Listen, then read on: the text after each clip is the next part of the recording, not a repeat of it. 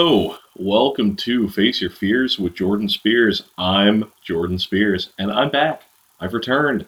I'm back from the dead, so to speak. It's my birthday, and I figured I would cover a movie that I absolutely love, just to get back into the swing of things.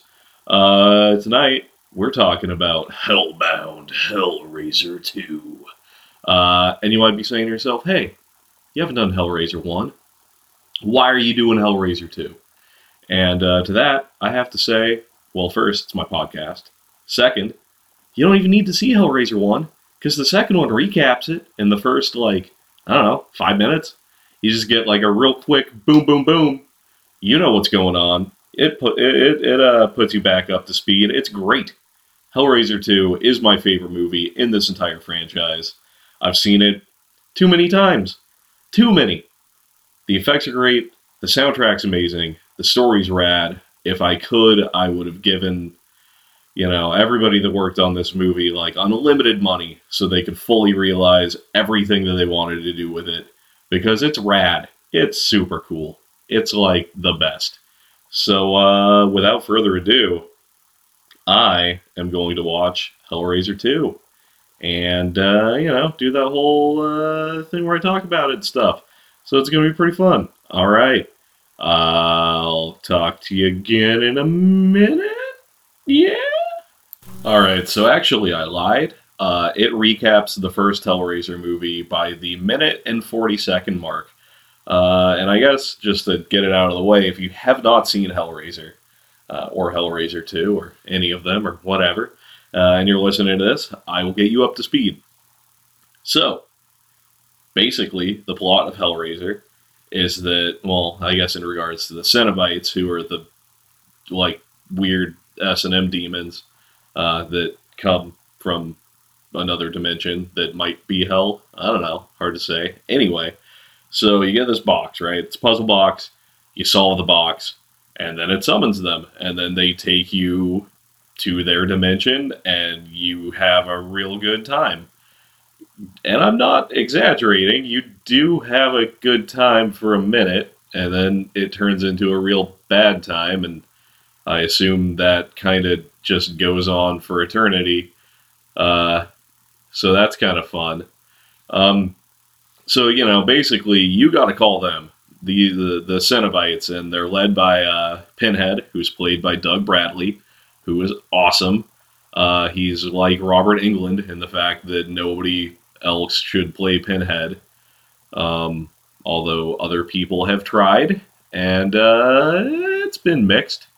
But yeah, Doug Bradley, he's fantastic, he's phenomenal, he gives the role a lot of, gravitas. He just does a great job. And so basically, if you don't want these awful things to show up, don't open the box. The rub being, most of the people, want the box to open, because usually, the people that wind up with it are the ones that are like, I've done every drug on earth, and I've done all the sexy stuff, and there's nothing left for me to experience, so I'm gonna go try something new. And, they do. So yeah, Pinhead leads his gang of Cenobites. There's Pinhead, because he's got pins in his head. It's pretty self-explanatory. Then there's Chatterer, who is a horrifying nightmare man. He has no eyes, and his skin is stretched over it, it's like his face is burned or something. I don't know. Doesn't have eyes. Doesn't have a nose. But what he does have is a wonderful, just beautiful mouth full of teeth that are constantly chattering. Because there's hooks in his head and whatnot. It's very good. There's a female Cenobite. Her throat is open and held open. So that's fun. And then there's one, I think officially they call him Butterball. He's just the real big beefy burger boy, whose eyes are sewn shut, but it's fine because he wears fun little sunglasses most of the time. To me, he just looks like he's you know, he's having a good time. He's cool. So yeah, you open the box, they show up, but like the movie, they aren't really the villains, which is interesting because technically, it's in the first Hellraiser, it's this dude named Frank who's like a real cool dude. Like he looks kind of like George Michael, and he's like, hello, I'm Frank. Um, and then, oh man, what is her name? Julia. That's her name. I remembered. So Julia and Frank were in love. And by in love, I mean they had an affair when Julia was marrying Frank's brother, who was played by the dude that was like the Zodiac killer dude from Dirty Harry. Yeah, he was a fun dad in the first Hellraiser movie.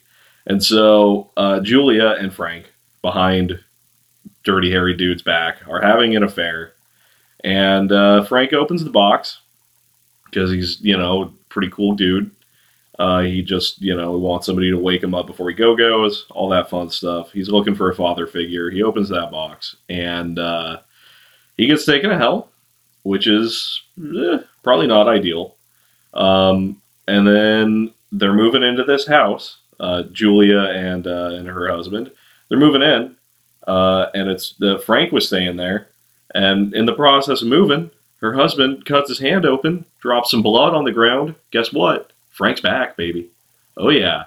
He comes back as a gross little blobby boy, gets all his skin back, which he does by having Julia bring men back to their house, and then he kills them and sucks their fluids and things, and it's pretty cool.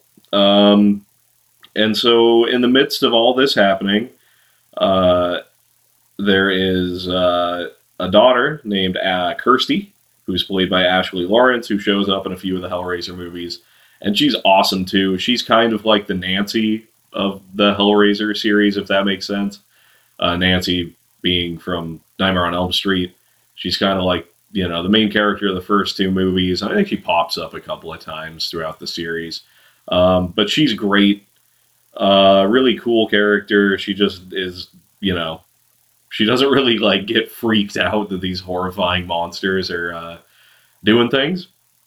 Even though they're not really the villains, they just want Frank back because they're like, hey, he escaped hell, and that's not what we're about. So yeah, basically the first Hellraiser movie is Kirsty dealing with all of that fun stuff. And then Hellraiser 2 opens immediately afterwards, and she's in a mental institution. And that's about as far as I've gotten. I mean, I know more, but that's as far as I've gotten in the movie so far. I need to look up who did the music, though, because this guy is incredible. Christopher Young, that's his name. So he did the music, at least in Hellraiser 2. I don't know if he did it in the first one. But, oh my god, in a dream world, I would have this music blast, like, before I entered a room all the time. Because I would just feel like a really sick, dope, like, wizard that everyone would fear. And, I guess that's the vibe I want? I don't know. Anyway, I'm gonna get back to watching Hellraiser 2 because I'm a minute and 40 seconds in, and I know that I'm about to get some skinned people and all kinds of fun things. So, it's going to be great. All right, so I am about 15 minutes in. I feel like I did a really piss-poor job of explaining the story of Hellraiser because I think I went on a completely unrelated tangent, basically. So, basically, to sum it up, Frank and Julia, bad people. Box summoned Cenobites. Kirsty is the hero. Frank and Julia die. Frank gets, ripped apart by hooked chains that the Cenobites can summon. And Julia kind of seems like she starts opening the box and then gets ripped apart by chains as well on a mattress. Kirsty and her love interest escape, and Kirsty's dad is dead. That's the first movie. Second movie starts right afterwards. Kirsty's in a mental institution. Her love interest is mentioned once and never seen. Uh, and you start to get a little bit of the backstory on Pinhead. Looks like he was a World War One soldier. He gets the box, he opens it, and he gets pulled into hell or wherever, and transformed into a Cenobite. So they can do that. You can just get pulled into hell, and they'll transform you, and then you're one of them, and you end up looking like a terrifying BDSM monster. So it's good times. Um, so yeah, 15 minutes in, still hanging out at the mental institution, because everybody's like, "Hey, Kirsty, it seems like you had a real rough go of it. What's going on?" And then she tells them, and they're like, "Well, that doesn't make sense." Um, and so then the mental institution is run by a charming fellow named Dr. Chenard, who's a brain surgeon. And we're about to find out he might be interested in a puzzle box. Kirsty meets her love interest for this movie, whose name escapes me, but he is played by the fella that played Lieutenant Gorman in Aliens, which is another great movie. He's not as much of an idiot in this as he is in Aliens, so that's kind of fun. And then Tiffany is now meeting a character named, or Kirsty is meeting a character named Tiffany. And Tiffany doesn't really talk, and she does puzzles, which, wow, how convenient when the way you summon these horrible demons is by opening a puzzle box. Ain't that something? So yeah, that's where I am right now. I'm loving it because this movie is awesome. I'm just gonna keep saying that. I could literally, this whole podcast could be like a minute, and it would just be me saying, "Hey, you know what? Go watch Hellraiser 2." Also, I think it's streaming on Tubi. I own the Blu-ray and a DVD, and I think I have it on VHS still too. But yeah, if you don't own it or don't want to spend the money to buy it on Blu-ray, which is understandable, yeah, it should be on Tubi, which is a streaming app that's free. It's completely free, at least in the U.S. I don't know otherwise, but in the U.S. it's free, and readily available. And you can watch movies and shows and stuff on there. And I think you just watch commercials every now and then, which isn't that bad. So yeah, you can watch it that way. It was on Shudder for a long time. I don't know if it still is. I don't believe it is. Yeah, the Hellraiser movies kind of just pop up on streaming services randomly, so you might get lucky and find it on something other than Tubi, but I know it's on Tubi because I saw it on there the last time I was on that app, which was, I don't know, like a week ago, something like that. So, yeah. All right, back to the movie. All right, so I'm about 40 minutes in, and Kirsty has told Dr. Chenard the whole deal, the whole thing about the first movie. Been like, hey, stuff's no good. And Kirsty has also been seeing a skinned fella that is writing in blood on the wall, "Help me, I am in hell." Um, so naturally, she's like, "Oh, it's my dad. I should probably go to hell and get him back." And so that's what she is trying to currently do. Meanwhile, Dr. Chenard, that rascal, turns out he's been real deep into this whole thing the whole time, and wants one of these puzzle boxes himself so that he can open the box and find out how cool it is. Also, these boxes are called lament configurations or Lamarchand configurations. And you know, you open them and you have a bad time, so that's cool.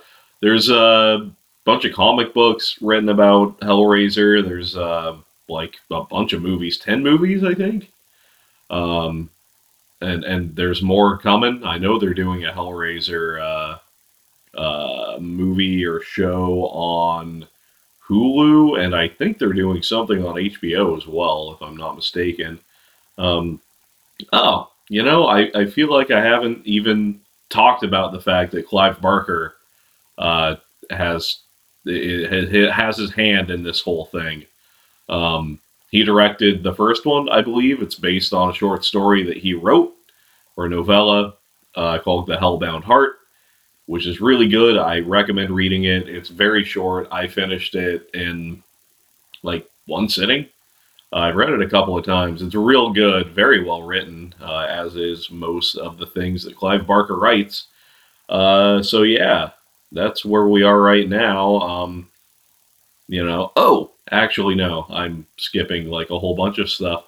So that rascal, Dr. Chenard, uh, being deep into all this, he got the mattress that Julia died on in the first movie. Because I guess if you spill blood, on a place where somebody died via Cenobite, you can bring them back. And so he brought a person into his home and was like, hey, buddy, guess what? You're going to cut yourself up with this razor because the dude was hallucinating that he had bugs and stuff all over him. So the fella does. And then it summons horrible, skinless Julia. She is back. And now her and Dr. Chenard are on a quest to get her some skin because she is skinless. And he is strangely attracted to her despite not having skin. So I guess beauty is more than skin deep. Also, he's a creep, so that helps. This is a very wet movie, I would say. Pretty gooey. If you like KY jelly, this is a movie for you. If you like skinned people, definitely a movie for you. This and Predator, I would say. Skinned people, premium. Uh, there is some dampness to this film, and it's only going to get gooier. So I'm excited to continue watching. All right. So I'm 50 minutes in now, and Kirsty and her love interest Kyle, the guy played by the guy that was in Aliens as Lieutenant Gorman, they decided to go check out Dr. Chenard's house. And Kyle goes upstairs and runs into Julia, and despite knowing that the skinless people can take other people's skin, he immediately trusts her and then is dispatched. He's killed by her. So bye bye, Kyle. That's like there's not a love interest in this movie. So then Kirsty is like, "Oh, Julia, you're back. That sucks." And she runs into a very telegraphed punch and gets knocked out. And then Dr. Chenard shows up and he's like, "Hello, well, look at me. I've brought you a gift." And it's Tiffany, and she is going to open that puzzle box, and they're all going to take a trip to hell. So that's where I'm at right now, and I'm very excited because the last half of this movie is super dope. Lots of crazy stuff. So, yeah, all right. All right, so I'm an hour and 5 minutes in, and they're having a great time in hell. So the box has been opened. Kirsty is in hell. Tiffany's in hell. Julia and Dr. Chenard are in hell. It's a giant labyrinth, and they're seeing some stuff. Tiffany's seeing clowns juggling eyeballs, and there's a big floating baby sewing its mouth shut, and there's bleeding pictures and all kinds of things. Kirsty's still searching for her dad. The Cenobites are like, hey, he's not here. He's in his own hell. You can't reach him. And she's like, whatever, I'm going to keep looking around. And they're like, go for it, dog. Julia, turns out, wow, shocker, can't trust her. She was sent back because she's working for Leviathan, which is a giant, floating shape in the sky that sounds like a foghorn and blasts you with weird light that makes you remember strange things. And he's like the god of hell or whatever dimension they're in. He's the Lord of the Labyrinth. And so Julia's like, hey, guess what? I was allowed to come back because Leviathan wants some bodies, and you're one of them. So see ya. And then she puts him in a coffin thing, and he gets. Well, he's in the process currently of being turned into a Cenobite. And I'm just gonna tell you, he's not having a good time. Pinhead and his crew have shown up, and they are rad. Everything they say in this movie is basically quotable. They have lots of great like one-liners. It's not even like a one-liner. I feel like actually kind of is disrespectful to the rad dialogue that Pinhead has in this movie. Because he's not like Arnold Schwarzenegger. He's not like stick around and then like throws a knife at someone and sticks them to a door. Um, he's got good dialogue, and it's kind of interesting too because it's like obviously in later movies they've turned the Cenobites into like straight up, slasher villains on the level of like Jason or Freddy or whatever. But in this, like Julia is legit the bad guy. Julia and Frank were the villains of the first movie, and they are, Julia is the main villain of this one. The Cenobites are just kind of there. They're like a neutral third party that's just like, hey, you guys keep opening the box, we've got to take you. Which is kind of cool. Like, I don't know, it's very cold, I guess. I just like the vibe where it's like, you could talk to Pinhead about stuff, and he would talk to you, and, the conversation might end with him being like, oh, guess what, you're coming to hell. But it wouldn't be anything personal. It would just be like, well, you open the box, and that's just the way things are. Which is kind of fun. He doesn't really start cracking jokes until the third movie, where he makes weird Cenobites, and I don't want to talk about it right now. Third movie's fine, but really, if you're going to watch the Hellraiser series, watch like the first four. Those are so 1 and 2, awesome. 2 is my favorite. 3 is still watchable. It's goofy, but it's watchable. And then 4 is interesting, I guess. It's not the worst. And then just don't watch anymore after that, because they just keep going downhill. Because the issue with the Hellraiser movies is most of the time, the studio that owns the rights is like, oh, our rights are about to expire, so let's just take a script that already exists and shoehorn in Pinhead. All right, cool, we made another Hellraiser movie.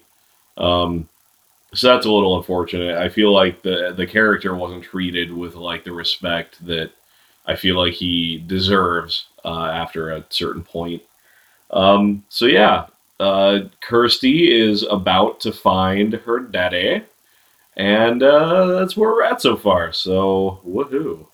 So it turns out that hey, the Cenobites weren't lying, and Kirsty's dad is not in hell because she went and she found what she thought was her dad's place.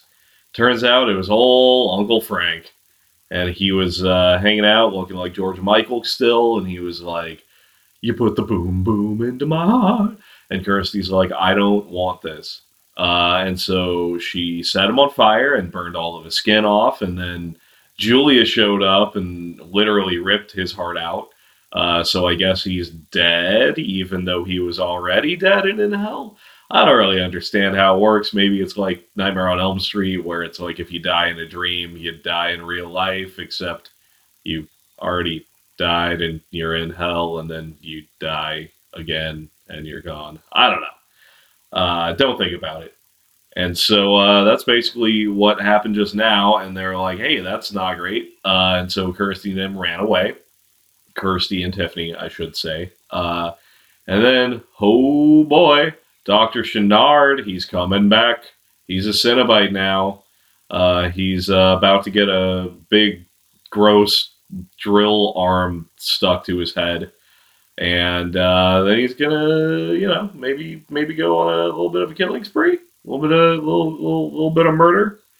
So that'll be exciting. I'm excited. I'm an hour and 13 minutes in. The movie is an hour and 39 minutes. At least the unrated director's cut or whatever that I have. So I will probably record again when the movie is over. And so, yeah, see you then. All right, the movie is over. I forgot that Dr. Chenard, as a Cenobite, actually does kind of get one-liners, which is kind of hilarious. Because his whole thing is he has the big tentacle on his head, so he's floating around, and he can make these tentacles come out of his hands that can, like, end in scalpels and all kinds of stuff. And so, since he was a doctor, he'll go up and be like, "Oh, I recommend evisceration," and then he, tries to cut you up. So Kirsty ends up, coming out relatively unscathed. There's some twists and such, but yeah, the movie overall, I don't want to give away the ending or anything, but the movie overall is super rad. Highly recommend it. This is one of those movies where, like, I just saw it way too young. We had it on VHS, and I watched it when I was like, man, single digits. I had to be like 7 or 8 when I watched Hellraiser 2, which is like probably, 8 years too young. Because this movie is pretty gnarly, but I didn't turn out too horrible from it, so I guess it's fine. But yeah, no, this is one of those movies that I will just revisit a lot. Because it's well shot, the soundtrack's awesome, the effects are amazing, just the world building is so cool. Like, I love, like, everything that they did with Hell and adding more of a backstory to the Cenobites, and just it's just like it gives you more of everything that made Hellraiser great. And so, I mean, some people don't like this one, whatever. For me personally, it is like the peak Hellraiser experience, because yeah, I love all that stuff. I could, I wish they did more comics and things, because I just want to, like, live in that horrible nightmare world, and see all the other Cenobites and learn more about Leviathan and all that stuff. And then, I don't know, the later movies just kind of never went back to it, so that's a huge bummer. Because yeah, it's so much missed opportunity, I think, that they didn't continue going with that general storyline, and that they ended up kind of turning Pinhead into a little bit of a joke as well. Like, he needed to stay at, like, an elevated level. Or they could have done what they originally wanted to do, which was make Julia the main villain of the series. But I guess once the first movie came out, everybody was already like, "Oh, Pinhead's the best." So they were like, "All right, now we're going to focus on him." But yeah, I mean, watch this movie. I wholeheartedly recommend it, even if you've seen it before and it's been a while. Like, give it a rewatch. Because yeah, it's great. It doesn't overstay its welcome. I mean, as I've said, the effects are just so good. Like, the gore and everything rules. There is a lot of it. It's a very gross movie, but it's well made. Like, it's gross on, like, a, I don't know, a more sophisticated level. Like, it's not just Hostel, where it's like, oh, here's somebody strapped to a chair, and now we're gonna cut out their eye. Wow. It's, there is a bit of that, but it's like, I don't know, just a more high concept, I guess. And yeah, just, there's great matte paintings for, like, the backgrounds and the labyrinth and everything. It's cool. It really is. If you've never seen a Hellraiser movie, you could watch this one without having seen the first. But I do really enjoy the first one, so, it'd be a good double feature. But if you do only want to watch one, I would watch this one because you do get a recap. I think that you can see this one without being confused. I mean, I did. I didn't see the original Hellraiser until way after I saw the second one. Um, so, yeah, I don't know. Your mileage may vary, but I wholeheartedly recommend and enjoy this movie. And yeah, I'm glad that I'm back. I'm glad that I'm making podcasts again. So if this one seems a little sloppy, I'm getting my podcasting feet back under me. So I'm just kind of going with the flow. Honestly, I should probably try to script these, but I don't. I'm going off the top of my head. So cool. I probably should, try to improve. But hey, you know what? I'm doing what works for me, and it's a lot more fun for me to just improv everything. Ha ha. So yeah, hey, seriously, thank you for listening. If you listen to this, really thank you if you stuck through and are listening to this after listening to my other stuff, because yeah, there's been such a long hiatus between episodes. But I promise I will not do that again. I already have movies in mind for the next few episodes. I want to do this one because this is a movie I've seen a million times and I just really, really dig it. And so the next couple episodes, I think I'm going to go for stuff that either I've never seen but have heard of and I'm interested in, or it's things that I haven't seen in forever, that are still pretty obscure. Um, Unfortunately, I don't really know how easy it'll be for everybody else to get a hold of these movies for the next few episodes, because yeah, I have a massive movie collection and I tend to buy bootlegs of things when I go to horror conventions and stuff. Um, so I own some movies that are just really hard, if not impossible, to find for the average person. But if it is a movie like that, I'll give you a warning so that you can, I don't know, pirate it or whatever you need to do. Or buy a bootleg copy from people on eBay like I do. But yeah, hey, have a good day.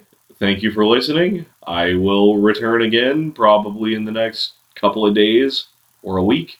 I need to get more on a set schedule for these so that you guys aren't left hanging forever. But yeah, hey, thank you. Have a great day. You're awesome. I'm happy that you listened to this with me. I'm happy that hopefully you'll watch this movie. I'm happy about everything. And it's my birthday. So happy birthday to me. I'm 33. I'm a grown-ass man. And I just love monsters. All right, man. And woman and everything else. I love all of you. You're the best. All right. See you later. Bye.